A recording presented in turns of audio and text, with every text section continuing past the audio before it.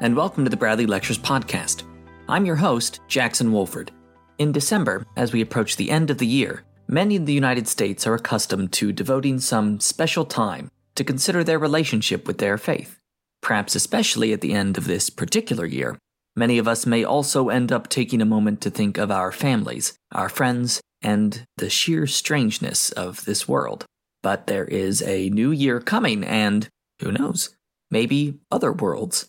Today we will hear a lecture entitled God and the Astronomers from Robert Jastrow, first chairman of NASA's Lunar Exploration Committee and founder and former director of NASA's Goddard Institute for Space Studies. While Dr. Jastrow passed in 2008, his suggestion that science and faith can hold productive dialogue remains vital today. With several potential COVID-19 vaccines in the works and Americans already discussing the morality of the vaccine and its delivery, it is a healthy thing to remember that both our most trusted principles of physics and our most firmly held beliefs in metaphysics always have something productive to say to one another. Please enjoy this lecture, delivered in 1992 at the American Enterprise Institute. I would like to say something before getting down to the specifics of the discoveries made at Mount Wilson, and primarily at Mount Wilson, actually. But first, I'd like to make a general comment on the worldview of the scientist. My colleagues have pieced together a remarkable story of chain of cause and effect that stretches from the beginning of the universe, the evidence for which I will describe in a moment, through the formation of the sun and the earth and across the threshold of life on earth and up the ladder of life to mankind. And it is a great success of the scientific method that they have been able to weave together this connected chain of events, although there are some mysteries associated with it and its implications that, again, we'll come to in a moment. But that success has given many scientists the philosophical outlook of the materialist and reductionist. It's a viewpoint that sees matter as the only reality, and the study of matter as the only path to the understanding of man and his nature. And there is no room in this way of thinking for forces that lie outside the world of matter and its interactions, and that includes what is generally called thought as well. So as a consequence, many scientists, I would say almost all, not entirely all, have either an atheistic or an agnostic outlook. They feel they have a firmer grip on reality than other seekers after the truth. However, there are reasons for believing that their confidence, while not necessarily in error, is premature. And I would like to talk to you a little bit about that. The specifics that lead to these remarks are the following. Astronomers have joined theologians in a very interesting conclusion. Namely, they have discovered hard, concrete physical evidence that the universe had a beginning, that there was a moment in time prior to which none of the matter, the seeds that we know of as the beginnings of planets, stars, and life existed, and that in that abrupt moment, all of this came into being. The evidence that lies behind this conclusion was discovered by Hubble at the 100-inch telescope on Mount Wilson, and it consists in the finding that when the galaxies, these vast clusters of stars that populate the heavens, one can call them the nation states of the heavens with the stars as their individual citizens. When these galaxies are studied, it is revealed that they all are moving away from us and from one another at fantastic speeds ranging up to hundreds of millions of miles an hour. And the general picture of this outward movement is that of fragments of matter retreating from one another as if in the aftermath of a great explosion. Now, if you imagine this outward movement, and now you reverse the direction of time, or run the movie strip in reverse, and go backward, if the galaxies are this far apart today, yesterday they were this far apart, and the day before that far apart. Going back far enough in time, you come to a moment, a very distinct moment or moments, in which all the matter in the universe is packed together into nearly infinite density, pressure, and temperature. And farther back than that in time you cannot go, not in the material universe. That moment must have marked the beginning. Now again, reverse the direction of time and go forward instead of backward. And you see that in response to the pressures of this cosmic fireball, the elements of the universe will expand and retreat from one another, and gradually as time passes and the temperature of the fireball diminishes, galaxies, stars, and planets condense, and on some of those planets, at least one we know of, life appears and the universe assumes the form it has today. Now there are a couple of important remarks in this. First of all, the seed, the material seed, and I'm always careful to distinguish that from the world of the spiritual. The material seed of every star, planet, and living thing in this cosmos owes its origin to that first moment. It was literally the moment of creation in a physical sense. A very theological result, by the way, because if you ask what cause led to this effect we call the universe, the material universe, science cannot answer the question, owing to the circumstance that in the first moments after the Big Bang, the temperature, density, and pressure of matter were nearly infinite, and so any clues, any evidence that might be left over from the pre-Big Bang universe that would provide a clue to the physicists as to what caused this event, what forces conspired to bring it about, those clues are melted down and destroyed. It's as if nature dropped a curtain over the mystery of creation and said, you scientists have been very successful in penetrating the past. You can go this far back, but no farther. And this acausal event is very distasteful to my colleagues. Einstein hated the idea, and I'll tell you a little bit more about that in a moment. Many of them disliked it. However, certain discoveries, most recently cemented in by a NASA satellite, provided evidence so convincing, so strong, so quantitative, that no one anymore can doubt that this was indeed the way it all started. Well, there's one fellow who doubts it, Fred Hoyle, who is retired, and he mutters away in the Midlands of England that it could be this way or that, but no one pays much mind to him because most doubting Thomases now agree. This is the way it was. By the way, the evidence, which again I'll show you something of in my very last slide, the evidence that convinced the last of the doubters is that when the universe was first created, according to this picture, it was filled with the dense white heat of the cosmic fireball. Now, that radiation is still with us. It can't go anywhere because it filled the universe, and the universe is everything. There's no place for it to escape to. So a very brilliant physicist named George Gamow said, if we look for it, we should be able to find it, weakened by the passage of time, attenuated, but still there and discernible. In 1965, two fellows working for AT&T actually found it. They were looking for something else, of course, but they stumbled across the existence of the cosmic fireball radiation. And this just about convinced everyone. And then, in 1989, NASA put up a satellite, specially instrumented to study the detailed properties of this fireball radiation. And they discovered, my colleagues discovered in this way, that the distribution of intensities with wavelength or frequency, the so-called spectrum of that radiation, exactly mimicked the theoretical calculations for the spectrum of the light and the heat produced in a cosmic explosion. And when that result came, and I'll show it to you because it's one of the most remarkable graphs ever obtained in the history of science, it quelled the last doubts. And we now live in a world in which we know that a certain amount of time in the past, the universe was in a dense, hot state, and it has evolved out of that state into the form we know today. Now, when did this happen? How old is the universe? If you know the distances apart of the galaxies and how fast they're retreating from one another, you can figure out on the back of an envelope when they all were together in one place, speaking loosely. And the answer turns out to be 15 billion years. There's a bitter, acrimonious struggle going on in cosmology as to whether it's 10 billion or 20 billion. But this is a detail from our point of view. So I've picked 15 billion as a good compromise, and we'll go with that. And 15 plus will take a few. Really doesn't matter. The important thing is it happened abruptly, suddenly, and without known cause. So 15 billion years is the age of the universe, and that's a very important number with implications for man's place in the cosmos that I'll come back to in the conclusion of these remarks. A second point is what caused the beginning of the universe. Now, I've already alluded to the fact that the scientists, to their dismay, cannot answer that question. They cannot find out, not now, but not next year in science times, and very likely never, what conspired to bring about this beginning. A very, very deistic result. If you are a professed agnostic, as I am, you do not know the answer to the question. If you are a believer, you know what caused the beginning.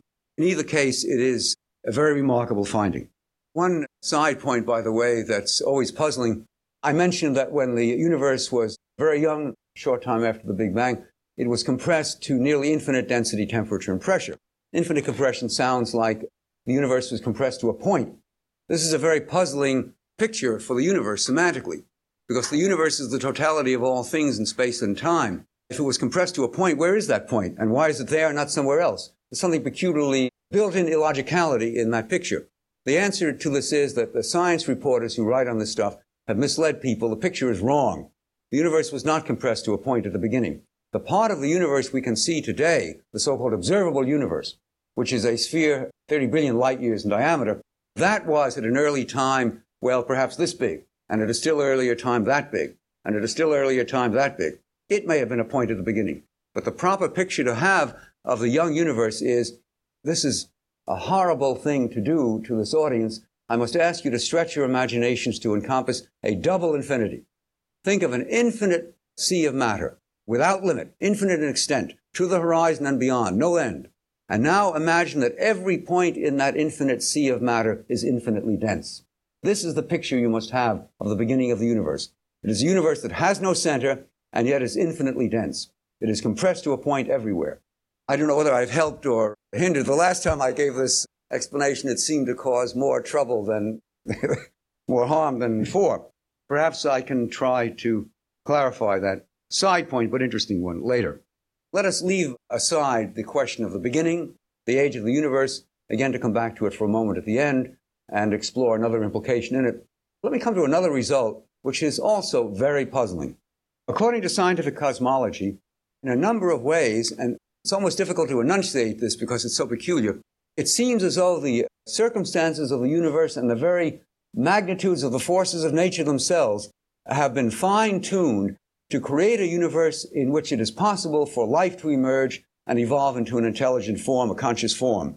The slightest departure from what we know of as the constants of nature in the early universe or the universe today would have led to the evolution of a universe perfectly acceptable, describable by the physicist, except there could have been no physicist in it. It could not have held life. I'll give you one example out of perhaps a round dozen that illustrate this peculiar circumstance. When the universe was young and expanding rapidly, and it was very hot, and no stars, galaxies, or planets or life had yet formed, the gases were very hot, the momentum of the outward expansion was counteracted by the inward pull of gravity, acting on all the elements of matter in the universe, tending to slow down the expansion and bring them together again. It so happens that there is a balance between the outward force of that initial momentum, the outward momentum, I should say, and the inward pull of gravity that just balances the universe on a knife edge in the following sense. If the outward momentum of the initial Big Bang, for which there is no law in physics to determine the magnitude, it is just a given by the deity or whomever, if the outward momentum of the initial Big Bang had been ever so slightly greater than it was at the beginning, by only a few parts per trillion, theoretical cosmologists tell us that the elements of matter in the universe would have flown apart too rapidly for galaxies, stars, planets, or life to appear. So the universe would have been a good physical universe, but without life. If, on the other hand, the outward momentum of the Big Bang had been initially a few parts per trillion smaller than it actually was, then the stars, galaxies, and planets would have formed, but the universe would have come to a halt in its expansion and fallen in on itself, converging into another replay of infinite temperature and density in what is sometimes called the Big Crunch. This would have happened too quickly for stars, planets, or life to appear. In either case, the universe would have been without life. Why is it? How has it happened? What has been responsible for the fact that that outward momentum, whose magnitude is not determined by any physical relationships or fundamental laws, just happened coincidentally to be such as to allow life to appear in this universe, and in no other case could that have occurred? And I won't take time, but for those who are curious, I can recite 3 or 4 or 5 other examples of this same peculiar quality in the universe, which has become enshrined by cosmologists as the anthropic principle. The principle that for reasons unknown to us, the universe seems to have been designed for life to emerge and mankind to inhabit. A very deistic result, even more deistic than the acausal beginning of the universe itself. I have some thoughts on the anthropic principle that have convinced me that it is, in fact, an empty tautology, but not everyone agrees with me. Again, let me defer that to informal conversation later. Suffice it to say that many scientists, and of course those of a theological bent even more so, are very impressed with the anthropic principle. Now I'd like to turn to a third point, which again relates to the interface, problems at the interface of science and religion. I think it is much more central to that body of thought, and that is the question of purpose. We don't know why it is that the universe seems to have been fine-tuned for life to appear and mankind to evolve. Be that as it may, once we cross the threshold of life, Darwin's ideas on natural selection, Pache, Dr. Crystal, who disagrees with me on this, but we can have at it later, Darwin's ideas on the evidence from the fossil record provide a fairly satisfactory account of the steps in nature by which mankind developed out of the lower forms of life. All the famous missing links that used to be missing no longer are. Every one of the big ones is there, and again, I can document that in an informal conversation later. So now we have a chain of events governed apparently by inanimate forces, natural selection, reproductive success, acting on randomly created variations in the gene pool, which has led to a very remarkable picture, that it appears that mankind, with our powers of intellect and spirit, has been formed from the dust of the earth by chance alone.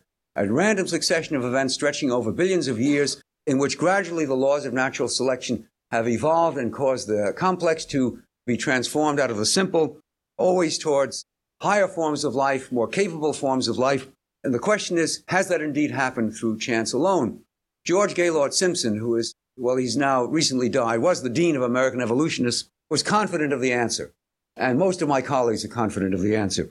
Simpson wrote that now we see the point, he said, evolution achieves the aspects of purpose without a purposer, capital P, of a vast plan without a planner, again, capital P.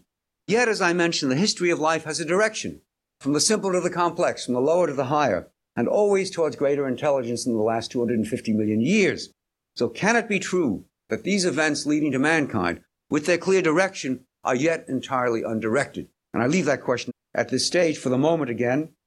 A little more, however, on the question of purpose. I mentioned that it seems as though blind chance, acting through the medium of random mutations in the gene pool, modulated by the forces of the environment, has led to the appearance of this extraordinary organism, the human brain, housed in an extraordinary entity, the human being.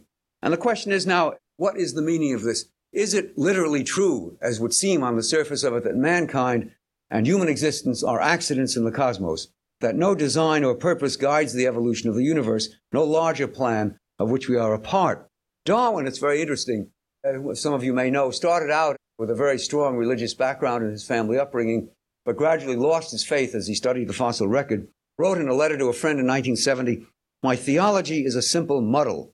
I cannot look at the universe as a result of blind chance, yet I can see no evidence of beneficent design, or indeed a design of any kind, in the details." Now, modern biologists and evolutionists are less ambivalent than Darwin, and pretty certain they know the whole story. You can say that his credo, as I just read it, is that of the agnostic, which I share. But Jacques Monod, who won a Nobel Prize in chemistry for unlocking some of the mysteries to the keys of genetic replication, wrote some years ago, "Chance," he said, "now we see, chance alone is at the source of all creation. Pure chance, absolutely free but blind, is at the very root of the tremendous edifice of evolution. This central concept," Monod wrote, "is no longer one among other conceivable hypotheses. It is today the sole conceivable hypothesis."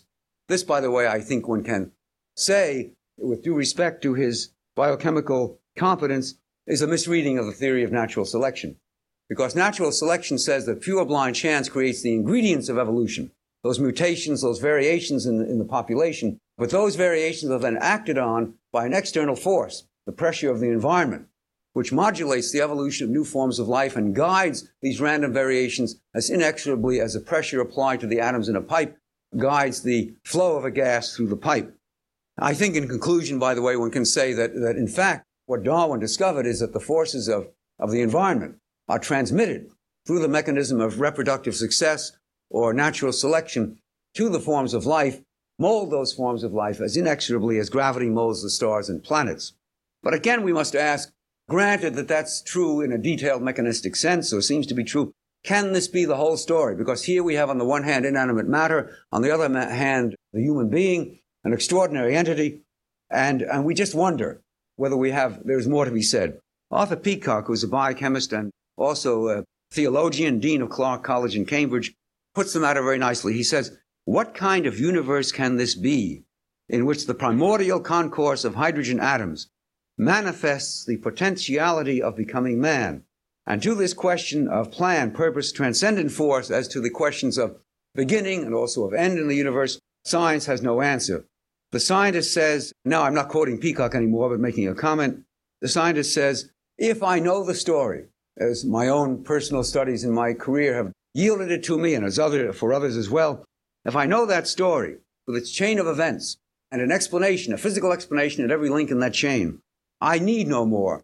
There is no need for me to introduce the existence of the deity or an overwhelming transcendent force or purpose.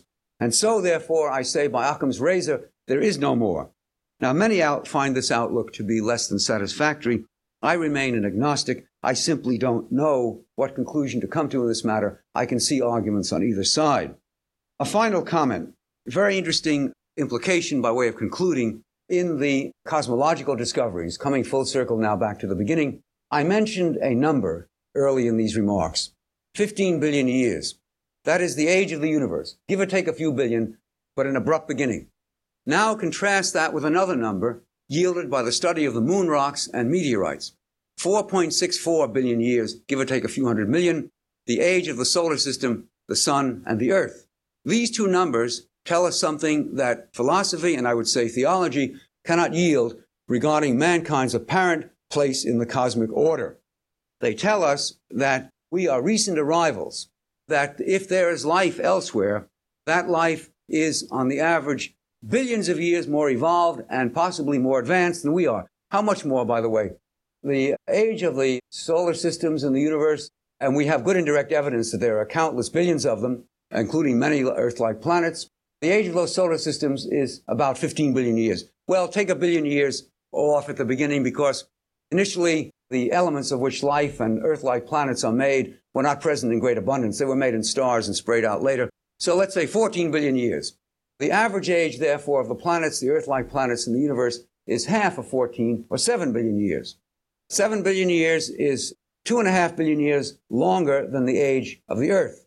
What forms of life existed on the Earth 2.5 billion years ago? What does 2.5 billion years mean in the history of evolution? The answer is that the highest forms of life on the Earth 2.5 billion years ago were one-celled plants and animals, bacteria and algae. What does a billion years mean in evolution? A billion years ago, the highest forms of life on the Earth were invertebrates, worms and jellyfish. You ask, therefore, how do the attainments of mankind stand in relation to those of our brothers and sisters elsewhere in the universe who have been born on planets that came into being earlier than we? And the answer is if they are a billion years older than we are, and if one reads the history of the tree of life, as I and others read it, as one of continuing progression, they are a billion years beyond us, and we are to them as the worms in our gardens are to us, which is a very humbling and to many people irritating view of the achievements of mankind. It tells us that while we stand at the summit of creation on this planet, in the cosmic order, our position is very humble indeed. Well, maybe so and maybe not. I personally think that that is, in fact, the way it must be on the inferential evidence I've given to you. It would be awfully interesting to find out. And the way to find out, of course, is to make contact with those who have traveled along the path that we are traveling, but have traversed it a billion years ago. And they have now perhaps reached that ultimate state that we can look forward to. And if we can meet up with them, we will learn our future and know its face and form. How can we do that? Well, we can get in a rocket ship and go out there. But unfortunately, the nearest star similar to the sun that's likely to have planets is Alpha Centauri. It's 25 trillion miles away. It takes 100,000 years to get there at fast rocket speeds. A little better to do it by radio.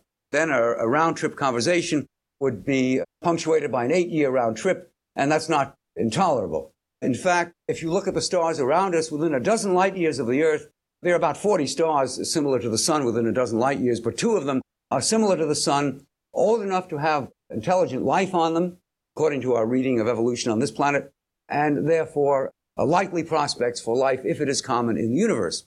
Their names are Tau Ceti and Alpha Centauri. A dozen light years in distance is very interesting. If you contemplate the fact that around the mid-1960s, television really got going, network television at high power, the million-watt level.